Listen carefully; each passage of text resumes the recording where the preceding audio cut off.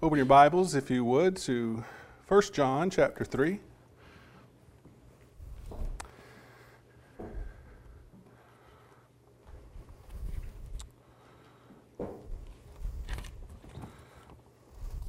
Appreciate the men and their leading of our worship up to this point. It's been uplifting, it's been encouraging, it's been reverent and in order, and that's what God asks of us. And so I appreciate what has been done up to this point, and we continue in our worship to God by hearing a lesson from His Word. It's my honor and my privilege to be able to stand before you this morning and to deliver a message from God's Word. You know, someone asked Jesus, what was the greatest command? We remember this. It's pretty well known to us in Scripture. I said, Jesus, what is the greatest command? Remember what he said? He said, the greatest command is to love God with all your heart and your soul, your mind, and your strength. And he also said to love your neighbor as yourself. In Mark's account of this, in chapter 12 and verse 31, Jesus goes on to say, there is no other commandment greater than these. And in Matthew's accounting, 22 and verse 40, Jesus says, on these two commandments depend the whole law and the prophets. It is clear that loving God is intertwined with loving our neighbor. And we have a special duty to our brothers and sisters in Christ to make sure that we are being gracious towards them. In Galatians 6, verses 9 and 10, it says, let us not lose heart in doing good, for in due time we will reap if we do not grow weary. So then while we have opportunity, let us do good to all men, especially those who are of the household of faith. So we have a special duty to be gracious and loving to our brothers and sisters in Christ. We demonstrate our love to God by loving our brethren. In 1 John 4, verse 21, it says, and this commandment we have from him, that the one who loves God should love his brother also. The book of 1 John is filled with this idea of the love for the brethren. Back in chapter 3, part of what was read this morning, verse 16, we know that we love by this, that he laid down his life for us, and that we ought to lay down our lives for our brethren. This is to what extent we are to go to demonstrate the love of our brethren. John here says we ought to lay down our life for our brethren. Now, do you think you'll ever be called to do this? I would guess that probably not. I think very few in the world would be asked. But especially in the life that we live, in this culture that we live, in this country that we live, it's probably very unlikely that we'll be asked to lay down our life for our brethren. So what should we be ready to do short of laying down our life for our brethren? If we think that, and we surmise that we're not going to be asked to lay down our life, what should we do up to that point? Look there in verse 17. But whoever has the world's goods and beholds his brother in need and closes his heart against him, how does the love of God abide in him? If we are blessed with the riches from this world and we have means to take care of our family and to take care of those in need, and we withhold that from our brethren, are we demonstrating our love for God? Shouldn't we be willing to give up anything short of our life in service to our brethren? After all, Jesus gave up his life. Shouldn't we have that same mindset? Sacrificial, willing to give up whatever we have for our brethren. Loving our brethren to this extent demonstrates how much we love God. And there's a lot that comes from this love of the brethren that we have. There's a lot of benefit to us from this love. Let's continue our reading here in 1 John 3. I want to read verses 19 through 24, and then we're going to come back and make some points out of these verses. But I want us to understand what's being explained here is the benefits of loving the brethren. Beginning verse 19, 1 John 3. We shall know by this that we are of the truth, and shall assure our heart before him. And whatever our heart condemns us, for God is greater than our heart and knows all things. Beloved, if our heart does not condemn us, we have confidence before God. And whatever we ask, we receive from him, because we keep his commandments and do the things that are pleasing in his sight. And this is his commandment, that we believe in the name of his Son, Jesus Christ, and love one another, just as he commanded us. And the one who keeps his commandments abides in him, and he in him. And we know by this that he abides in us by the Spirit whom he gave us. In these verses, John tells us again he demonstrates the benefits of this kind of love that we have for our brethren. There's benefit to us. We are this year looking at lessons that go along with this theme, confidently approaching the throne of God, or the throne of grace. We're looking at lessons that help us in building our confidence in the God that we serve. And there are things that we do, things that Scripture has pointed out for us that build our confidence so that we can indeed confidently approach the throne of grace. So here in these verses, we have these benefits of a deep and sacrificial love for the brethren. So let's consider these. Let's consider the benefits that we have when we love our brethren and are willing to give up everything for them.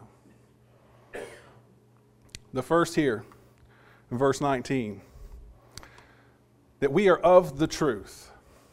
What does that mean? In John 8, in verses 31 and 32, it says, if you continue in my word, then you are truly disciples of mine, and you will know the truth, and the truth will make you free. There's a connection here about being free and knowing the Word of God, knowing what the truth is. Back in verse 14 of 1 John 3, it says, we know that we have passed out of death into life. Why? Because we love the brethren. He who does not abides in death. The truth has set us free. And now we abide in the love of the brethren. The Word of God, the truth, has set us free. And now the love that we demonstrate towards each other is how we abide. We abide in the love that we have for each other. Again, demonstrating our love for God. Also in verse 19, it says that it will assure our heart before him. Assure our heart before him. We need assurance that we are doing the right thing. We know this just from our own life experiences, don't we? It's nice to be assured that we're doing the right thing. God's Word provides that for us. And our heart provides that for us if we are living the life that we should be living. Loving and caring for our brethren helps provide that assurance. Again in verse 14, why? Because we love the brethren. If we are engaged in loving the brethren, we have the assurance that we are doing God's will. That's what He wants us to do. So we are assured in that. Goes on to say our heart condemns us when we're not loving the brethren as we should. Our heart condemns us when we're not loving the brethren as we should. But that is rectified by knowing that God is greater than our heart. It says there in verse 20. God is greater than our heart. So even though our heart may condemn us, God is greater than that. What does that mean? It means that God is, from what Paul says here in Ephesians 4 and verse 6, one God and Father of all, who is over all and through all and in all. When we suffer weakness and we fall down, we can always know that there's something greater than us. And that something greater than us is always God. He is greater. We can look to Him for strength. He's greater than all things, and He will help us, but only if we put our trust in Him. We talked about this morning about trusting in God and carrying out His will and not turning our backs on Him, moving forward.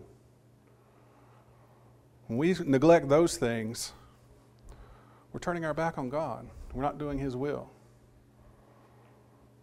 And we're not understanding that even though He's greater than our heart, if we turn our back on Him, He won't help us.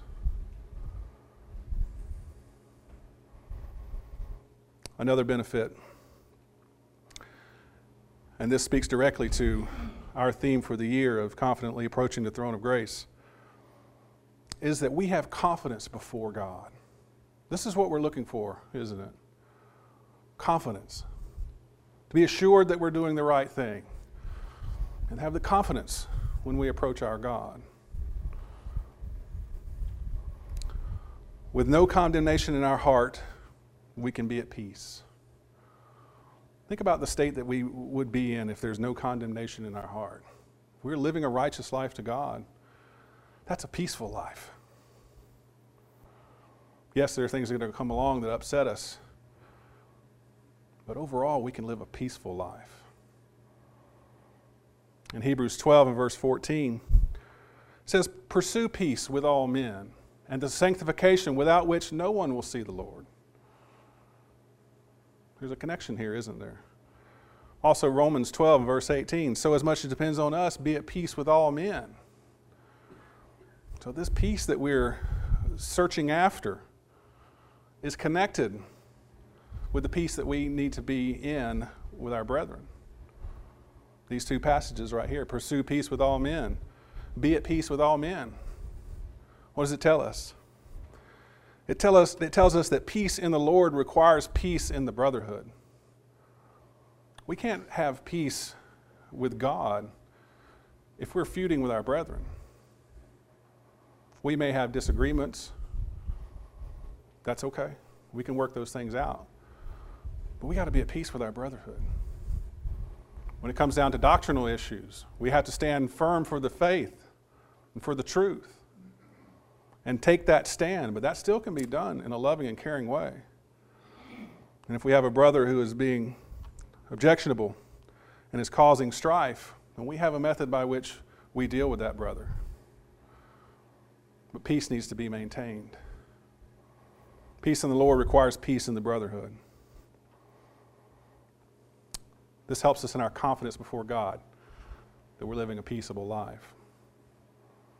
There's another benefit of a deep and sacrificial love for the brethren, and that is that our prayers are answered. In verse 22, our prayers are answered. And our prayers are answered if they're offered in the way that God has determined. In other words, if we keep His commandments, it says there in that verse, then God hears us. So He has determined the way in which we offer prayers to Him. So if we want our prayers to be heard, we need to go to His Word and understand how it is that we offer prayers. A few verses here that help us to understand. From Psalm 60 and verse 18, there must be no sin in our heart.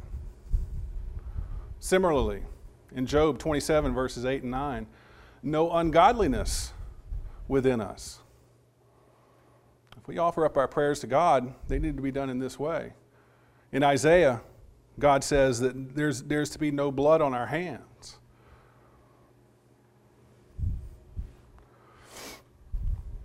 And having those conditions met, when God speaks to us through His Word, we have to hear His counsel. We have to hear what He says to us. It's one thing to pray and then not read the Word of God. How will you find your answers? pray in this way, knowing what God's word has already told us, hearing his counsel, what he says to us through his word. And there's other conditions on prayers as well. From James, the book of James, we see a couple of these. Our prayers need to be asked in faith. We need to have faith when we petition God on our own behalf and on the behalf of others. Without faith, it rings hollow. God wants us to have faith when we ask him. He also wants our prayers and our desires to be without selfish ambition. Selfish ambition. James 4, verse 3, and also in verse 15, shows us that you got to pray in the right way. Not for selfish ambition. Not going and say we will do this and that, but what? If the Lord wills, we will go do this and that. So when we pray, these are some of the ways that God has determined for us to pray. It starts with being free of sin, having our hearts cleansed. If there's unrepented sin in your life, repent of it. And go to God as you go to God in prayer. And then hear what he has to say to you from his word. Another benefit from this deep and sacrificial love that we have.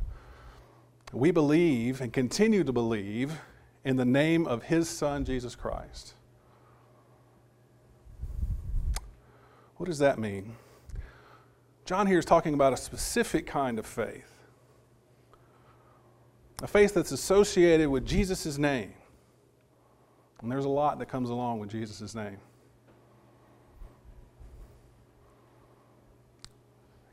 Be summed up this way: that Jesus is the Son of God. We could spend hours and lessons after lessons talking about all of this, what it means. If we simply boil it down, is that Jesus is the Son of God. His deity, his humanity, his prophecy, the fulfillment of his prophecy, him leaving heaven. All those are done because Jesus is the Son of God. And this was God's plan, to send his Son to the world to redeem man from their sins. So there's a faith there. And that faith is coupled with loving one another. It says there in verse 23, if we have this faith and love one another. So yes, we have the faith, but are we loving the brethren? What does Jesus say the great commandment was? To love God with all your heart, your soul, your mind, your strength. And then he immediately couples that next one with it, doesn't he? To love your neighbor as yourself. John here bringing that to fruition again in a different way, different language that he's mentioning here. He's talking about the faith that we have in God. That's loving God with all your heart, all your soul, and all your mind and strength. And then coupling that with the love that we have for one another. We cannot have faith without loving the brethren. They're connected. If we believe in God, if we have faith in God, then we will love those that are around us in our brotherhood.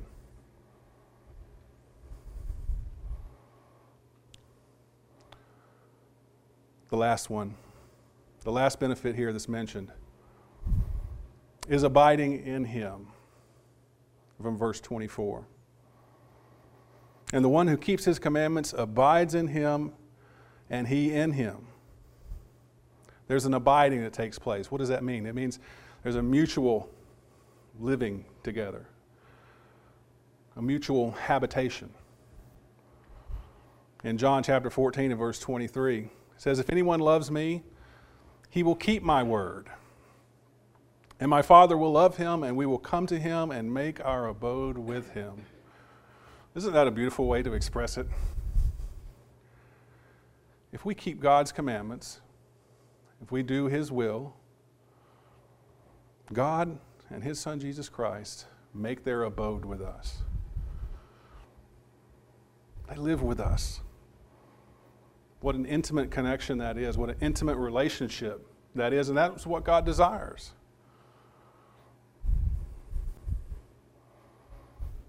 Abiding in the Word and being confirmed by the Spirit. So our responsibility is to abide in the Word. That's what Jesus says there. If He loves me, He will keep my word. That's our responsibility. That's our duty. God is faithful, and that this is confirmed by Him through the Spirit. At the end of verse 24, it says, "And we know by this that He abides in us by the Spirit whom He has given us." In Romans chapter 8 and verse 9, it says, "However, you are not in the flesh, but in the Spirit, if indeed the Spirit of God dwells in you. But if anyone does not have the Spirit of Christ, he does not belong to Him." If you're a child of God, the Spirit of God dwells within you. And that's how He demonstrates His love for us. That's how He confirms that we are His child. We keep His word, He abides in us. We keep His commandments, He makes His home with us. Outside of that, He's not abiding with us. If we're not keeping His commandments, He's not making His abode with us. What does all this mean to us in a very practical way? It could be summed up like this. Keep the faith. Keep the faith. What kind of faith is it? It's a faith that's specific. It's faith in the name of Jesus Christ. All that that encompasses. The fulfillment of the prophecy of Him. The salvation that's made available through Him. That's the faith that we are to have. And loving God because of that faith.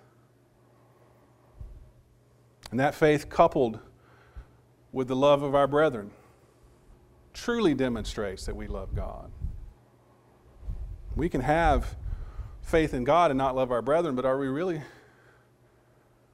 doing what God wants us to do? We've made the point over and over again. Loving our brethren is part of our faith in God. Love of God is demonstrated by the love that we have for each other.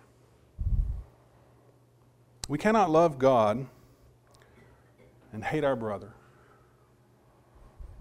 The two things don't go together. I'll leave you with this. If someone says, "I love God," and hates his brother, he is a liar.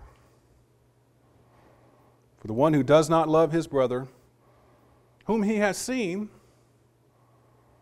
cannot love God whom he has not seen. Our brothers are right in front of us, aren't they? Our brothers and our sisters, they're right in front of us. If we can't give of our means and love them and provide for them as they have need, when we see them, how can we truly have faith in God who we have not seen? That's John's point. And the point is to have that love, that beneficial, the kind of love that we are to have for God is a deep and sacrificial love for the brethren. That demonstrates our love for God. If you're not a child of God, you're not abiding with Him. You're not making your home with Jesus and God the Father. They're not making their home with you. Become a child of God so that you can enter into that relationship. And if as a child of God you're not demonstrating the kind of love that you are to have for the brethren, make the necessary corrections in your life. We went through 7 things that are beneficial to a child of God if they're loving the brethren. And it comes down again to our theme for the year of confidently approaching the throne of grace. We demonstrate our love for each other. We are assured of that. He hears our prayers. It gives us confidence that we may approach our Creator and our God. there are things that you need to confess of a public nature, you can do that today by coming forward as we stand and sing to encourage you.